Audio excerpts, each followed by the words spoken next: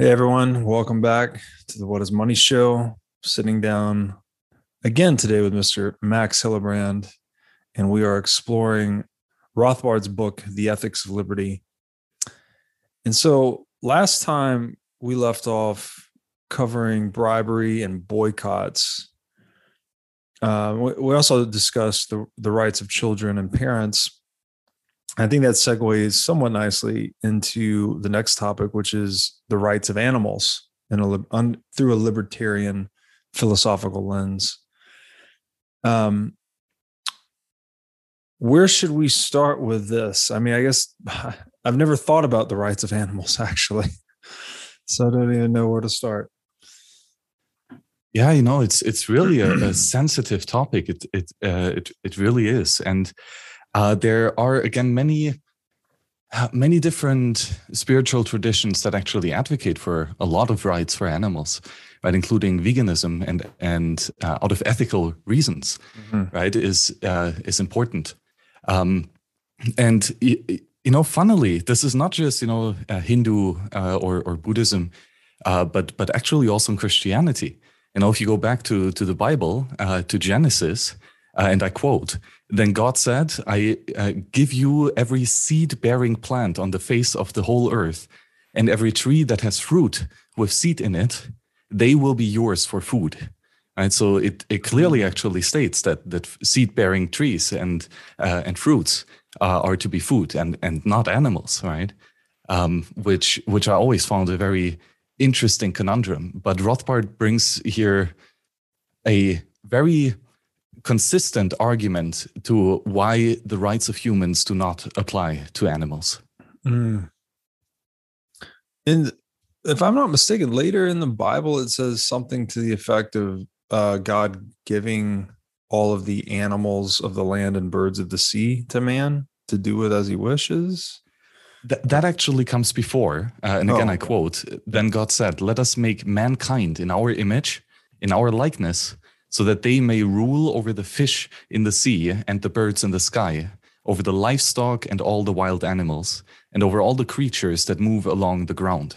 Right? And here, obviously, it says to rule over them, but says nothing about food. The only time that food is mentioned is later, is with seed-bearing trees. Interesting. Well, there's going to be a lot of angry Bitcoin carnivores listening to this. Well, we have to bring the strongman argument, right? And then Rothbard dismantles it. And according to his philosophy, everything's all right with eating a good steak. So how does Rothbard describe the rights of animals? Well, again, he starts with the basic axiom: humans act, right? That means that we apply our reason to allocate scarce means in order to pursue our ends. Right? That's what action makes. There's this conscious choice, and reason is critical to this. Right? And simply, animals don't have reason. They don't show to be as reasonable as we are, just in their behavior. They, in a sense, they don't build cathedrals. Basically, right? They survive and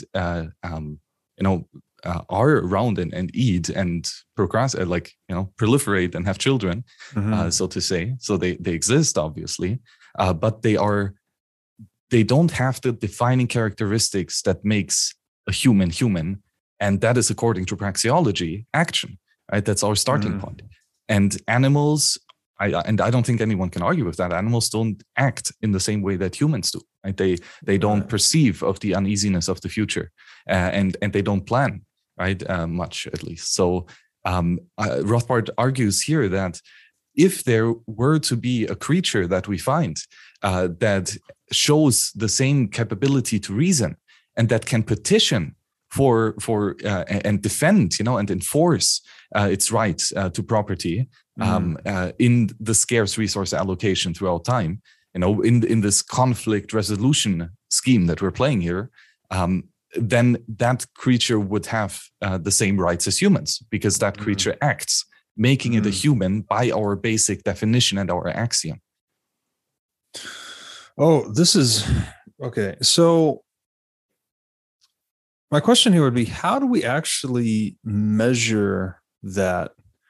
Because one could argue that animals have at least proto purposeful behavior, right? I'm thinking of the squirrel that's burying the nuts for winter, right? There's some perception and preparation, perception of time and preparation for the future embedded in that action, right? Well, I guess you could actually call that action because there seems to be a purpose separate from purely instinctual behavior, as I think Rothbard draws a line. And what it seems to me is just to try and like push back on this is that not almost like this anthropomorphic arrogance in a way? We're saying we have reason and purpose, and all these other animals don't know what they're doing. They're just following their instincts. Like, couldn't that just be flipped on us and say we're just following our own set of instincts, which just happen to be different from the animals themselves? Yeah, that's a great argument, and Rothbard here really is very how do you call it, racist, but in between species. Okay. He's very human centric here, speciest. Yeah. And he also brings up this other thought experiment that all of a sudden this creature arises, right, and alien comes from outer space or something. And it just starts, butchering people and killing innocent children, and it just doesn't stop. Complete psychopathic behavior, just out for slaughter. This is not a same type of creature as a human, right? He clearly is only out for destruction and not for production, right? So again, these are an ethic that starts with reasonable human action as a starting point, does not apply to such an entity, right? So Rothbard argues that there would be no wrongdoing in whatsoever in like killing these entities and even excluding them completely, from your society. It's basically a war then against the species, and that's another of his kind of thought experiments to prove the point. Okay, so I guess there's two ways I'm perceiving this now. Is one, is there a way to quantify this purposefulness? Because to your point earlier, Rothbard's saying if there was an animal that petitioned for its property or defended its property, that would somehow elevate it into the realm of maybe not praxeology, but of purposeful action versus instinctual behavior. So it's like, how do we actually measure that progression? Is it even possible? Difficult. Yeah. And it's the same question for children too, right? When do children turn from potential human beings, potential actors, to actors, to real human beings that stand for their rights? And that's the thing. That's why children are special, right? Because contradictory to animals, they have a pretty good track record of growing up to be reasonable actors, while a cow does not, right? Yeah. Sure, a squirrel might stack, her nuts, which, by the way, the squirrel is obviously the best Bitcoin sat stacker ever. So that should be the good mascot. But, it still, it doesn't engage with us in the division of labor, like in the really advanced, nuanced and maculous free market network of production stages that we as humans can actually manifest, right? So there's just a different degree of reasonableness, let's say, of capability of the mind. And why is that? I don't know. Maybe it is biological and literally the brain size or something like this, or maybe there is really some spiritual reason and some purpose for us crazy monkeys to be on this planet, right? But that's kind of a different question. It's just a situation that we find ourselves in, that we are a species that are extremely unique in that capability to reason and to collaborate in a free market, and to choose not to be destructive, but instead to choose to be productive and to help each other out. Right. Yeah, man, it's okay. So if he delineated that the defense of property would somehow allow us to ascribe this purposeful action to animals, I mean, I would argue that you can find that, right? You can go into the wild and try and encroach on a lion's domain or what have you, his property, right? His territory, which again, in some of my writing, and I've there's other books about this, that there's some literature that makes the case that human beings express their territoriality and property rights. So we're effectively, we've just taken this very basic biological impulse and put it and enshrined it in a more sophisticated social institution, as we tend to do. You know, we're the thing that makes us different is that we're able to reflect on our own behavior and then pass knowledge over time. And that seems to be connected here. It's like that is the evolutionary advantage we have over all other animals, right? That we can, our learnings are not confined to a single organism, right? Okay, generation to generation, animal is adapting, but they're not passing on literature, right? There's not knowledge from the collective hunts of lions across history that are passed on to the next. At least not knowledge that we can understand. That we can understand. Again, that's a great point. So I guess this idea of self-reflection, that we have this capacity for self-reflection and recording and understanding symbols, language, this gives us an evolutionary advantage, and an advantage that lets us accelerate and co-create our own evolution in many ways.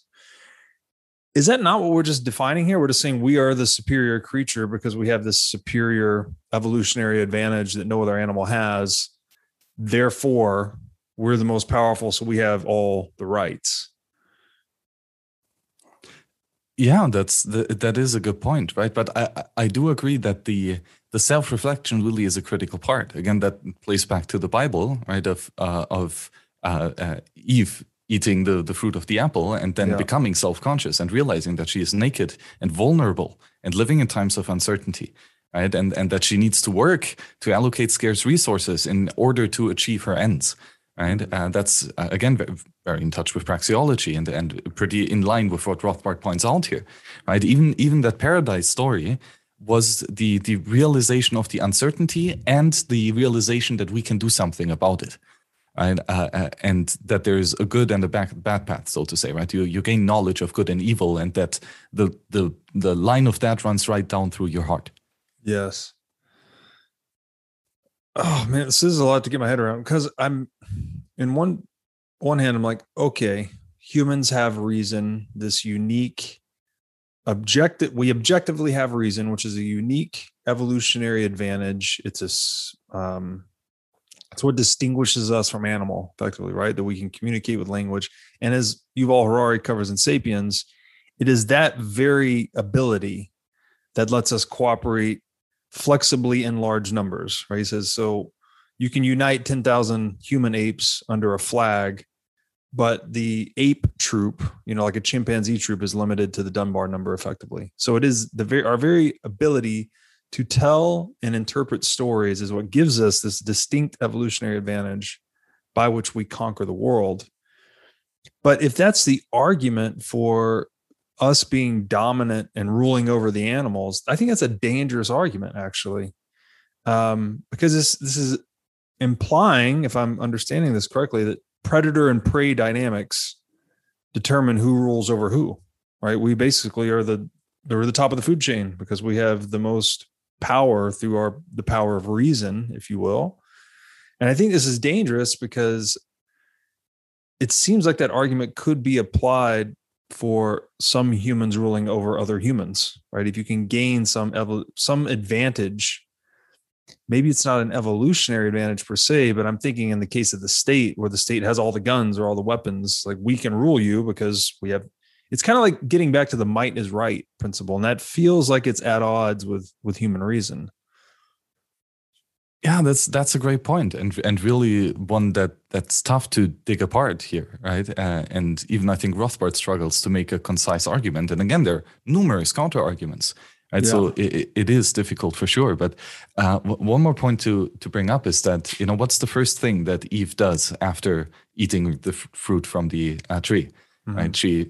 She tells Adam, right? And she tells him the story, she communicates, convinces him to do the same thing, right? She ventured out of the cave and now comes back inside to educate the others, right? That's, again, this is such a this is like for so many stories, this is the differentiating type that starts the, the what it means to be human. And the thing is like, again, why is praxeology so useful? Because it basically only has one assumption, and that's that humans act.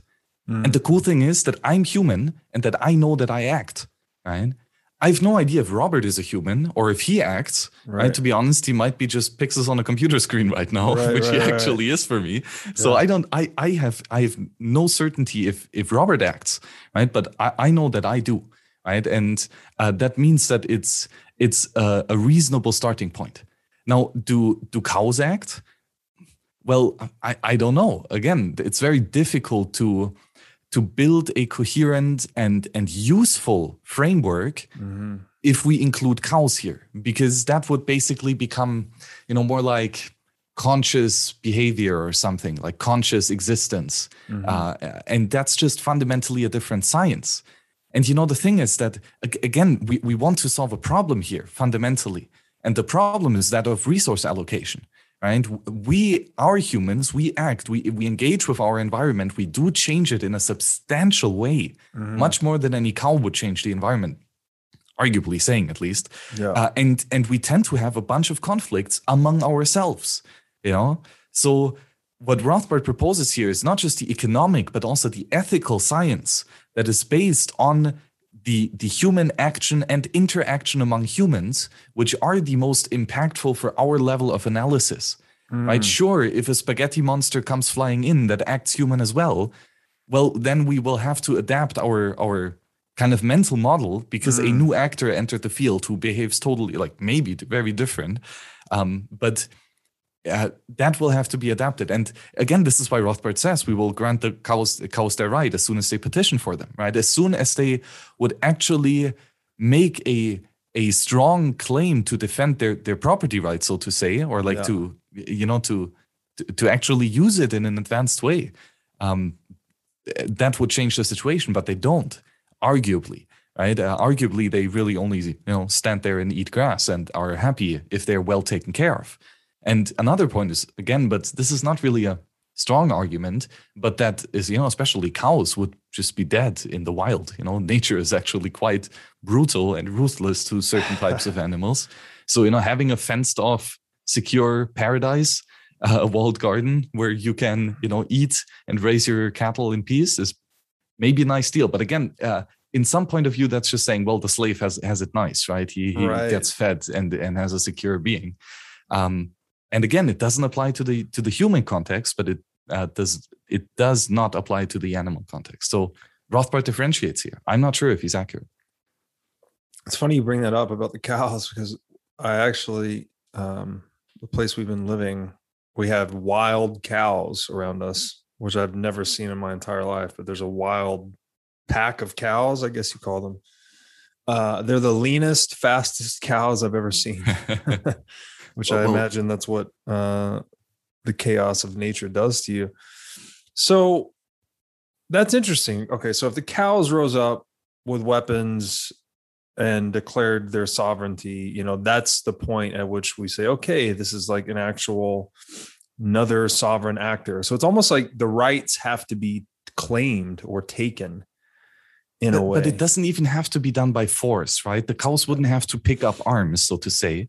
They would just have to start to trade, and ask for a price basically in exchange, and to become an actual meaningful entrepreneur in our deep production stages. Okay, so participation in the division of labor is the line then. Like if the cow started to trade with us and became a conscious economic actor, then Rothbard would say, hey guys, we should stop eating those cows that are trading with us.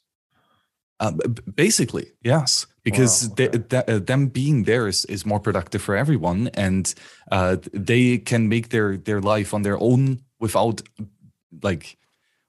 leeching from us, but by being productive themselves. Right. They can be a risk-seeking entrepreneurial actor. And again, if they participate in the division of labor, then they are already an actor. Right. You cannot be a participant in the division of labor without being an individual that acts. Yes. It doesn't happen.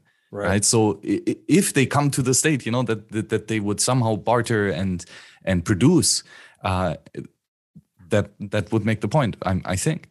That's interesting. So I wonder if, just running this thought experiment forward, cows start trading with us, they're conscious economic actors, but let's say that their contribution through trade, their contribution to the division of labor, was less demanded than their meat in the marketplace. Would Rothbard still say, okay, just by virtue of them participating or trying to participate in trade, should we stop eating them? Like, is there some fundamental right that emerges, or would he say, let the market decide? Is cow meat more valuable than, whatever they have on offer in the marketplace? Well, I think there are two different arguments to this here. One is the economic argument, and Rothbard made a pretty similar argument to slavery, right? And he wrote phenomenal history on the American colonies. Conceived in Liberty in 5 parts, and Patrick Newman just curated a 6th part out of the handwritten notes from Murray. So that's definitely a must read. It's a couple thousand pages, but worth it, as every Rothbard is. So, but in any case, so where did I wanted to take it with this? Conceived in Liberty. Well, I guess you're saying that yeah, would the cow, by virtue of it participating or attempting to participate in the market, would it be more valuable than its meat? Or would Rothbard say, let the market decide? Now I have it again. Thanks. So it was the argument about slavery, and that in the colonies, as productivity increased, right, the cost to maintain a slave was more and more burdensome for what he could produce. So it was actually not profitable to keep slaves. And therefore, long before it became illegal, most profit-seeking entrepreneurs actually stopped to have slaves and just hire them because it was cheaper as they were more productive. Right. For multiple reasons, just for, the threat of them running away and you needing to enforce this and all of this. Slavery isn't cheap. So there's an economical argument for why it failed. Yes. But the reason why it failed on an economic level is because those were human slaves who were reasonable actors who could have been deployed peacefully in a mutually beneficial voluntary exchange economy. And they could only benefit of that because they were human actors. Right. So because we enslave cattle, so to say, and Rothbard makes the point, cattle can be your property. You can homestead animal. You can own them. Right? You can have the full decision-making power over what happens to these animals, and to have the full responsibility to live with the consequences, right? Always comes hand in hand.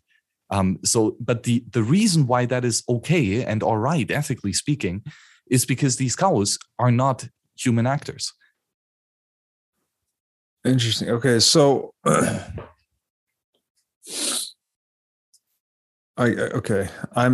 what I keep coming back to with this, because this line of argument is very interesting to me, because I'm thinking through kind of sovereign individual lens in a way. Is it all Darwinism, right? Is it all about, can you protect, is the property right completely rooted in its defensibility? Because as Rothbard set out in the beginning of this book, he seems to argue that by virtue of humans having this self-reflective capacity for reason, that we have some unique right to not be aggressed against.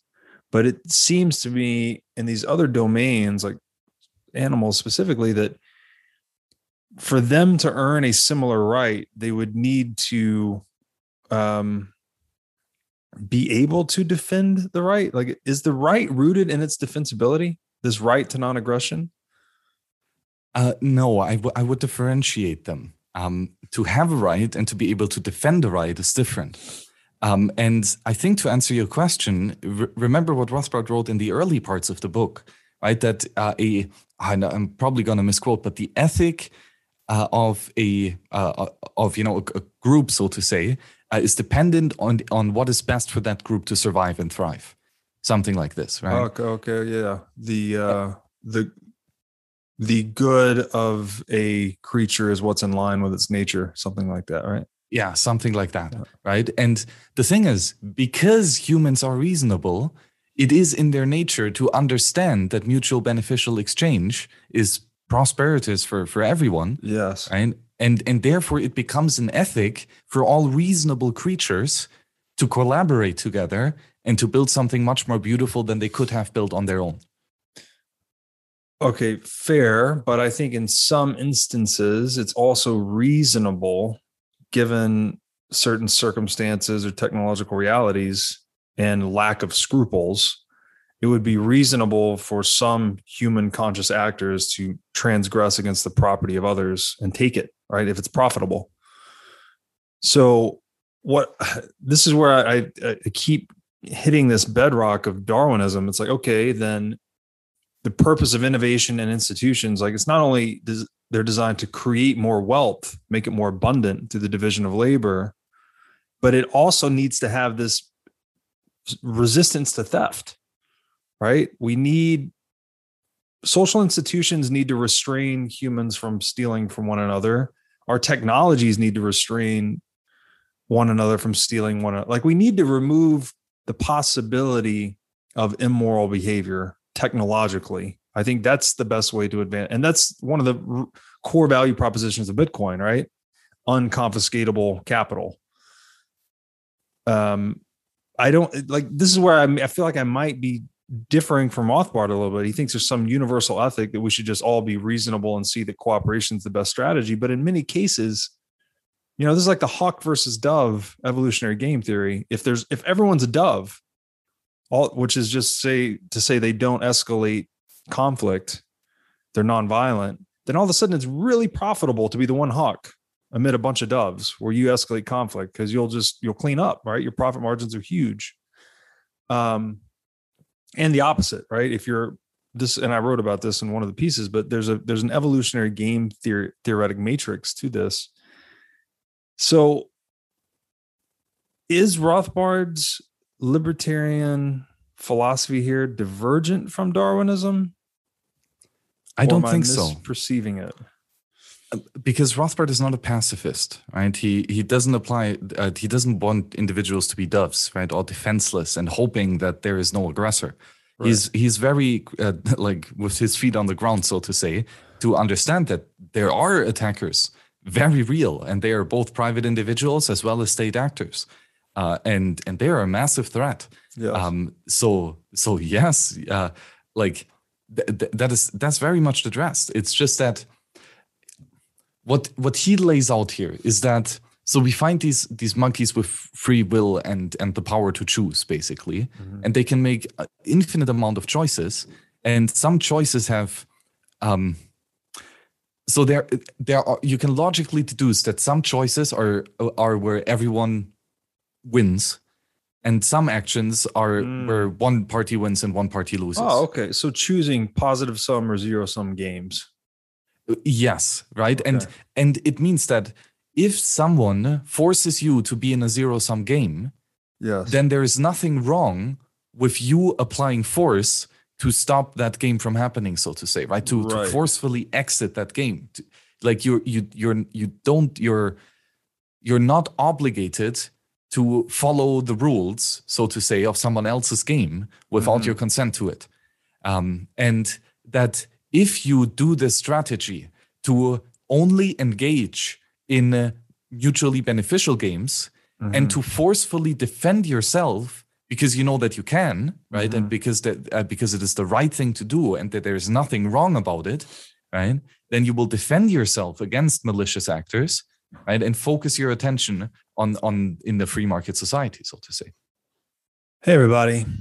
As you've no doubt learned by watching this show, Bitcoin is the single most important asset you can own in the 21st century. And one of the most important companies in Bitcoin today is NYDIG. NYDIG's mission is to get Bitcoin into the hands of as many people as possible. One of the ways they are accomplishing this mission is by empowering banks and financial technology companies to offer their own Bitcoin products and services.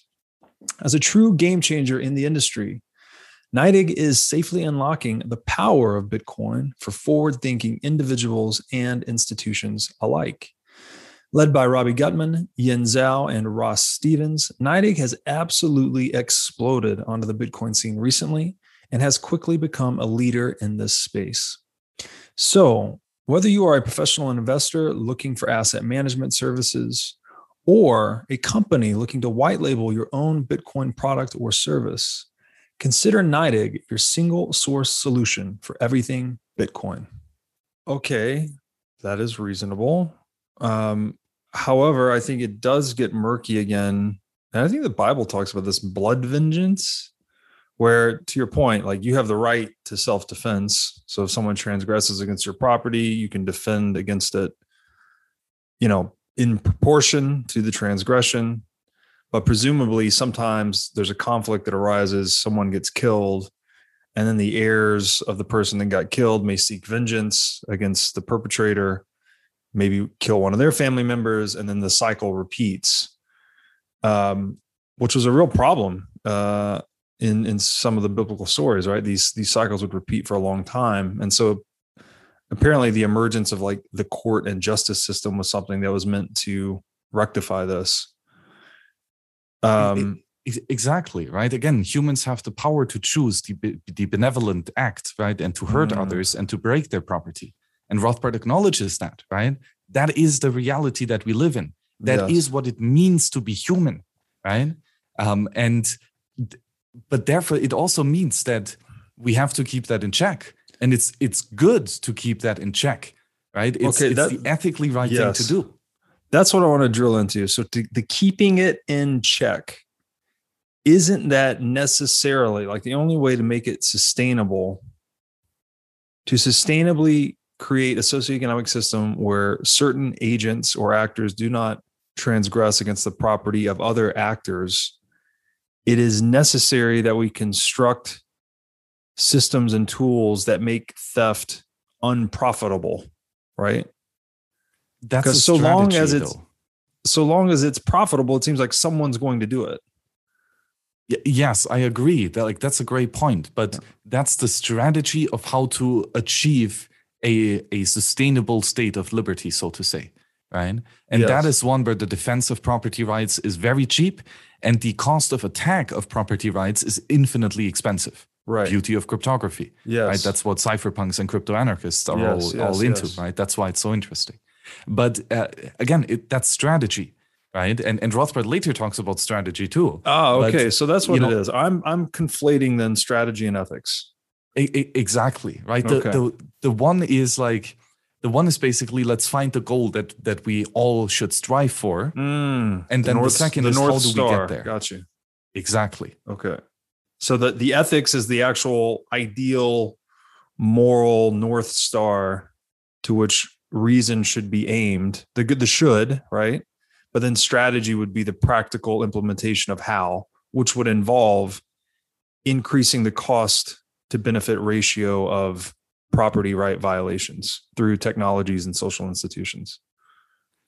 Yeah, and it's also a lot about, taking responsibility, because again, life is suffering. The individual is in a state of uneasiness, and nature is constantly out to kill you. And there are 1,001 ways that you could die. Starvation, cold, heat, water, like too much water, not enough water. Everything kills you, basically, right? So, and there's a lot of things that are just bad luck.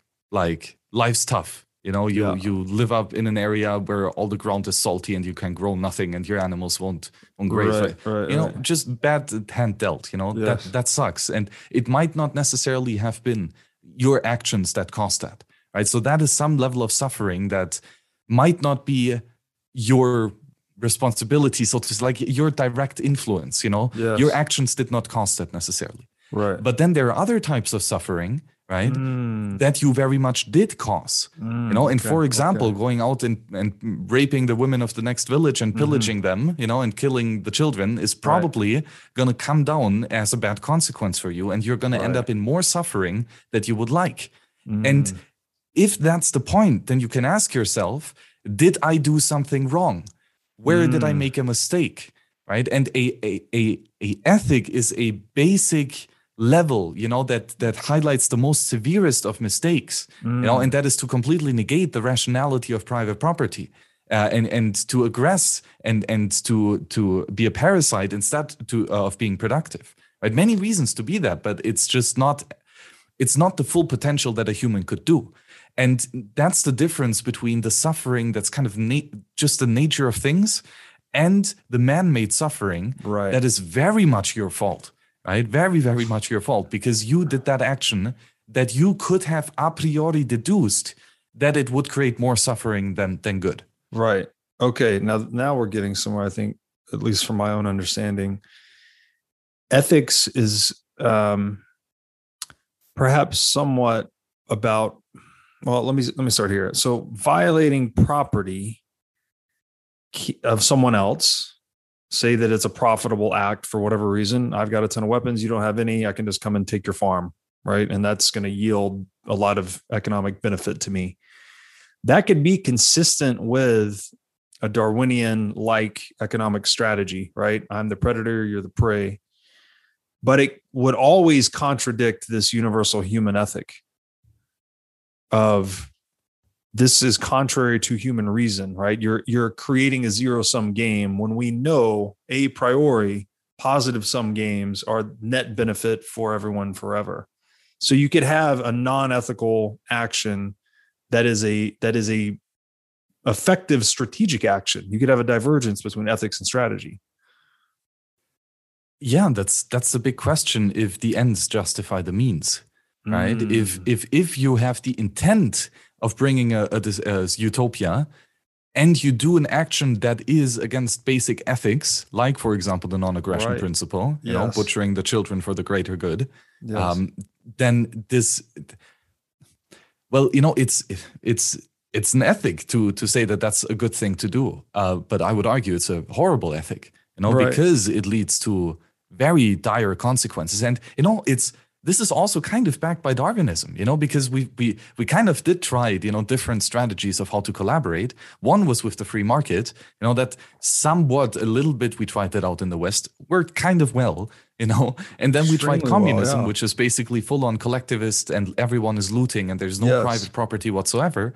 And that turned out to be an organism that died off miserably, you know, a very slow and brutal death, but nevertheless a death. Yeah. The apex of human horribleness, frankly, right? And this is, so I keep coming back to this point too, that it's just about clarity of property, as we laid out in all of our previous recordings. Like, if you just focus on property, it cuts out a lot of the noise here. So how I'm thinking about this right now is that ethics is sort of recognizing your sphere of control in a way, which there was a great football coach I heard speak. His name escapes me at the moment, but he said he teaches all of his players that there's only two things in the world you can actually control, which are your effort and your attitude. Essentially, you can't control outcomes. You can't control, you know, all of the natural environment, what it's going to do to you, if it's going to rain, if your wife's going to leave you. Like, all these things are just completely out of your control. But individually, we all control our effort and our attitude. And so when that sphere of control, like in the mind of a communist, I guess you would say, or any statist, actually, I don't want to zero in on just the communist, all statist, they think they can control the property of others to some extent, right? To a greater or lesser extent, whether via taxation, inflation, conscription. So that's when the ethic becomes polluted in a way, because you've actually gone beyond the truth, which is the truth is you can only control yourself, essentially. But as soon as you think you can control others, you have now given rise to a flawed system of ethics. Yes, and one that is for sure beneficial to some, you know, like it's not that it's a net negative game, you know. One party wins, the thief, right? Obvious, at least in the short term. But in the long run, the thief loses too, right? Because you now created the zero-sum game that destroys civilization if it scales, a la Soviet Russia, a la 2021 United States. Yeah, and you know, it's an extreme example. Again, Rothbard kind of starts out the book with this, right? That you have a person in the forest, you know, lonely island, and he finds mushrooms and he's hungry. right? And he wants to eat it because he thinks that the mushroom will nourish him, right? And then this new actor comes on the scene and he understands that the mushroom is poisonous and will kill him. And then he exclaims loudly, like, "Don't eat it, the mushroom is poisonous." Right? Now that's, and then of course the first person stops eating, right? And this is a really reasonable scenario. Like, many people would act like that. Sure, there are probably a couple psychopaths who would think to themselves, "Oh yeah, that's poisonous, but I kind of want to see him die." Sure, that might happen too, but that person actually understands that if there are two people living on that island, that's much better than just one person. Because he alone, he can never sleep, basically. There's always shit to do, and he has no time. But with a second person, things become a lot more easier when you can cooperate, and in many numerous ways. So it's, again, in the self-interest of that second person, the on-standard, to, share his knowledge, to speak, to transfer a pattern of information, non-scarce goods, in order to ensure the best flourishing of that person. Because if that person flourishes, if he is wealthier, then he also has a lower time preference. He can focus on longer term investments and build more useful tools to solve the problems of everyone. Yes. Okay. So let's drill into that example. I think, so the guy that advised the other guy not to eat the mushroom because he knew it was poisonous, presumably he derived that knowledge from some past experience, some empirically derived knowledge, whether he saw someone eat it and die, or maybe he's a chemist and he tested it and he knew through an empirical methodology that it would not, the biology in the mushroom would cause the human to die. Did we need the 20th century, the catastrophes of the 20th century, to empirically prove that transgression against property rights via the state don't work, right? Like, it destroys civilization in the same way that guy needed some empirical knowledge of the poisonous mushroom before he could relate the information? Like, did we need to, I know a priori we could look at this and say, hey, you transgress against property, it's going to cause all these second order effects. But, even today, people don't respect that necessarily. People don't even know what that means. Did we have to empirically prove it to ourselves?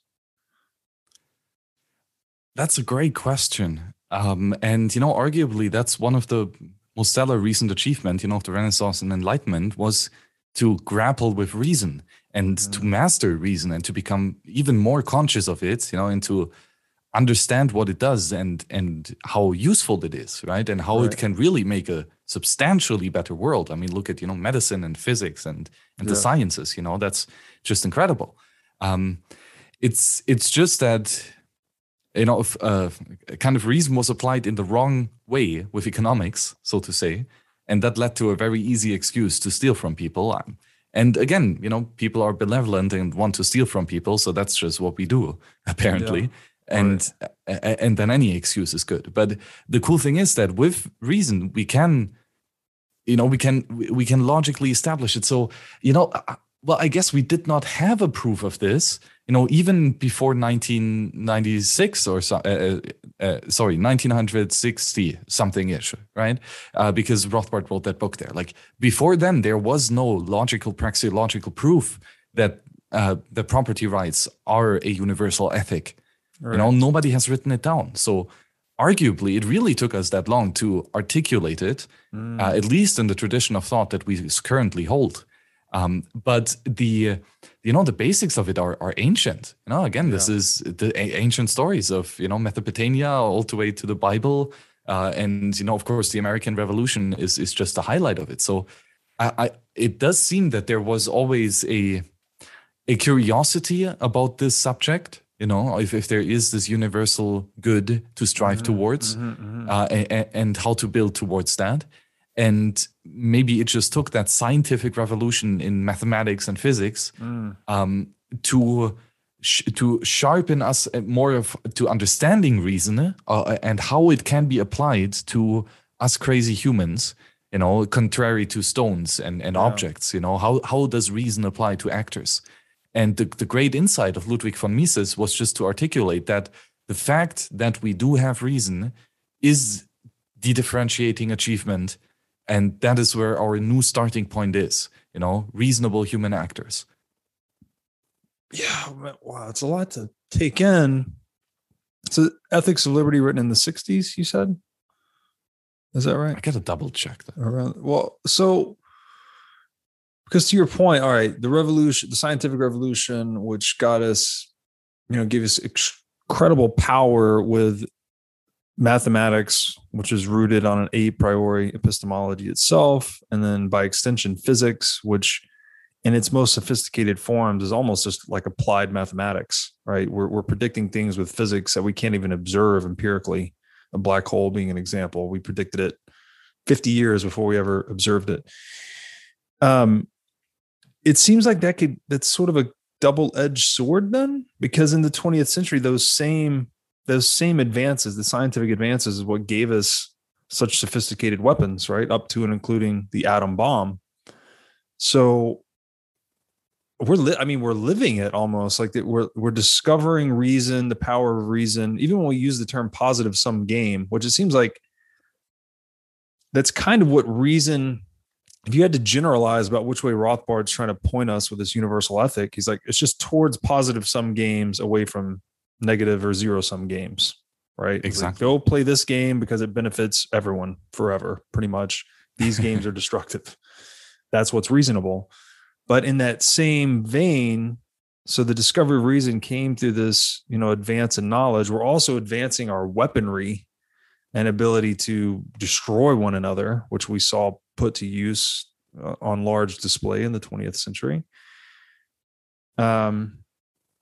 Yeah, it just seems like a very double-edged sword in a way. Does it keep progressing that way? The more scientifically advanced we become, the more we realize the value of reason and positive sum games, yet the more self-destructive we become? Or is there some way to right the ship here where we say, hey guys, let's just stop playing all those zero-sum games and just go the path of reason? I know that's a great point. And, looking into history helps here. I mean, look at the Roman Empire and what they have achieved. Just the canalization in the cities, the streets. Those were like marvelous, like crazy, the Colosseum and all that they could do. It's like, that's, we can't even do that today. So, they were quite successful in the extent of their division of labor. Let's say that at least. Yeah. Yet still they crumbled and collapsed, right? Maybe because they had these incredible tools that allowed them to conquer the entire planet, basically. And that, interestingly, like this is somewhat again of a centralization pressure or a pooling pressure, as Eric Woskill would put it, actually, which is an inherent design flaw in Bitcoin too, right? That if we pool towards a large central third party, then things start to collapse. And there's just a huge tendency somehow to pool towards these big centralized parties. I don't know if this cycle has always existed. If it increases in swing every time. It seems that we're a bit more advanced now than we were back in Rome, but I don't know how it was in Egypt. So right. Crazy things could have happened back then. So I don't know where we are now in relation to other times in the cycle. And if there even could be a tool to break that cycle. I'm not sure if any tool can do that, as again, the line between good and evil runs down through the heart of every individual, and individuals are the ones using tools. Right? So the tool might help shape incentives, but I don't think that they will eradicate what makes us human. Yeah. So I'm not sure if there's an actual end to this type of cycle, or if this just how the mega trends end up evolving. Yeah. So some things to think about here. One book that comes to mind, I don't know if you've read this one. It's The Lessons of History by Will Durant, and his wife, Will and Oriel. It's a 100-page book that basically lays out a synopsis of history. It's really brilliantly written, clearly broad strokes, given it's 100 pages covering all of world history. But one of the arguments they make there is that they call it, I think, something like the heartbeat of history. And they say the systole and diastole of history is this tendency towards centralization and then decentralization, centralization and then decentralization. So, someone pulls together a lot of power, like maybe Alexander the Great, and then something happens and the empire collapses, and then power decentralizes, and then it reaches some point that it starts to go the other direction again. And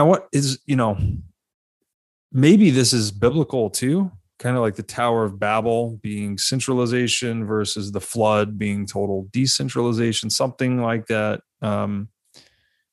Order and too much order, the dangers of too much order, the dangers of too much chaos. To your earlier point, the dangers of drinking too much water, the dangers of not drinking enough water. It's like we're constantly searching for this middle way. And I guess it seems to me that another point that maybe Rothbard doesn't make as much is that we all often think reason or the mind is just inside of our head, but we really do express it outside of ourselves too, right? Like the tools and institutions and things we create, they are an extension of mind. So maybe that's the key, is that we need to imbue more of our tools and institutions and property with reasonableness. And that, I guess you could insert Bitcoin there as one of the most reasonable tools that's ever existed, right? It's money that's really hard to steal, and stealing is unreasonable. Therefore, Bitcoin is very reasonable. Something like that. Yeah, I'd just love to hear your thoughts on that. That's actually really spot on, I would say. And having the right tools at your disposal is important, because one thing is to understand your rights and to know what is your property and what is not, right? And where it is ethical to act and what is not ethical to do, right? That's very helpful just to, give a rough frame. But if someone would burst that, well, obviously you do have the right to defend yourself. And if you don't, you're going to be dead and an evolutionary error. So, better pick up the gun and defend yourself. And the better that you can. So there's always the thing that many tools can be used both aggressively as well as defensively. You can use a knife to, start the fight and slit someone's throat. Or you can use it, as a defense against a burglar breaking into your house. Yeah. Arguably, only the atomic bomb, it cannot be considered a defensive weapon. Well, maybe it is, just with mutually assured self-destruction. Well, yeah, it was sort of used defensively in a way, and when the Americans ended World War II, right? I mean, sort of. I mean. Clearly very offensively, but I guess you could argue that it defended from further destruction. Yeah, but you see, maybe that's a stretched argument. And I actually don't even think that it applies to Bitcoin, because sure, the rules that are defined within the Bitcoin network and on the Bitcoin blockchain, they are basically unbreakable. They will be enforced. If you have a transaction with a valid signature script, it goes through. Like if you pay transaction fees, it will get confirmed, and others will recognize it. But the thing is that this can be used again for good and for bad. You can use this as a defense, to protect yourself from dilution of coin via inflation, or by transaction censorship, right? For theft, so to say. Then this is very useful. But in the same scenario, there could be that someone steals money from you, he actually takes away, something, and then has Bitcoin, which is, very difficult to seize. So Bitcoin, the technology, can be used by criminals, right? Ultimately, sure. And again, maybe it will be incredibly successful for criminals. For example, the state just gets the great idea to print a whole bunch of money and buy Bitcoin with that. They get to print the fiat, steal it from everyone, and they accumulate a massive hoard of Bitcoin. Yeah, right? That is very decent option for them. Very likely to happen. Exactly, and it would be very bad for Bitcoin. Yeah, right. So, arguably, I mean, I guess depends how you define good or bad, because clearly, if a central bank started printing money and acquiring Bitcoin and that information became public, that would trigger this geopolitical game theoretic rush for other central banks to do the same. presumably, and it would cause Bitcoin's market cap to explode. So that would be good in one sense if you're holding Bitcoin, but would be bad in terms of who actually had position on the network. Yeah, Eric Voskill makes a great point, right? That the only entity that actually defines, verifies, and enforces the monetary integrity of this currency, the actual supply, of the 21 million, and that is only the merchant who runs a fully verifying node at the time where he has a transaction in exchange. So he, sells you stake for Bitcoin. At that point where he gives up his scarce property in the stake in exchange for that Bitcoin, we have praxeological proof that this network and this currency, has been deemed valuable to be used in medium of exchange. And that is the point where the enforcement of the 21 million is done, right? So if that would break, if merchants no longer verify the Bitcoin transactions that they receive, but instead all of that is hoarded in a state, and making payments in Bitcoin has become illegal, then Bitcoin essentially fails if that would come through. Wow, I'd love to hear more about that argument. That's not one I've explored deeply. Or maybe to bring then a bit of the conclusion of this is that ultimately any security, any technology is backed by people. It's a doorknob is if it's not getting used by someone to open the door, what else is it, right? Yes. So the same with Bitcoin. It always exists in the context of human action, in the seeking to remove uneasiness today, and to reach a better situation tomorrow, right? And if people perceive subjectively that Bitcoin is a useful tool for that, then they will continue to use it in a censorship-resistant way, right? They will do it disregarding of the rules and even under coercion. Right? Bitcoin assumes the axiom of resistance. Right? It is possible that humans resist the obligation to follow orders and by the state, and to actively work against that. In that sense, Bitcoin is a pure black market technology, because that is exactly what censorship resistance means. Well said.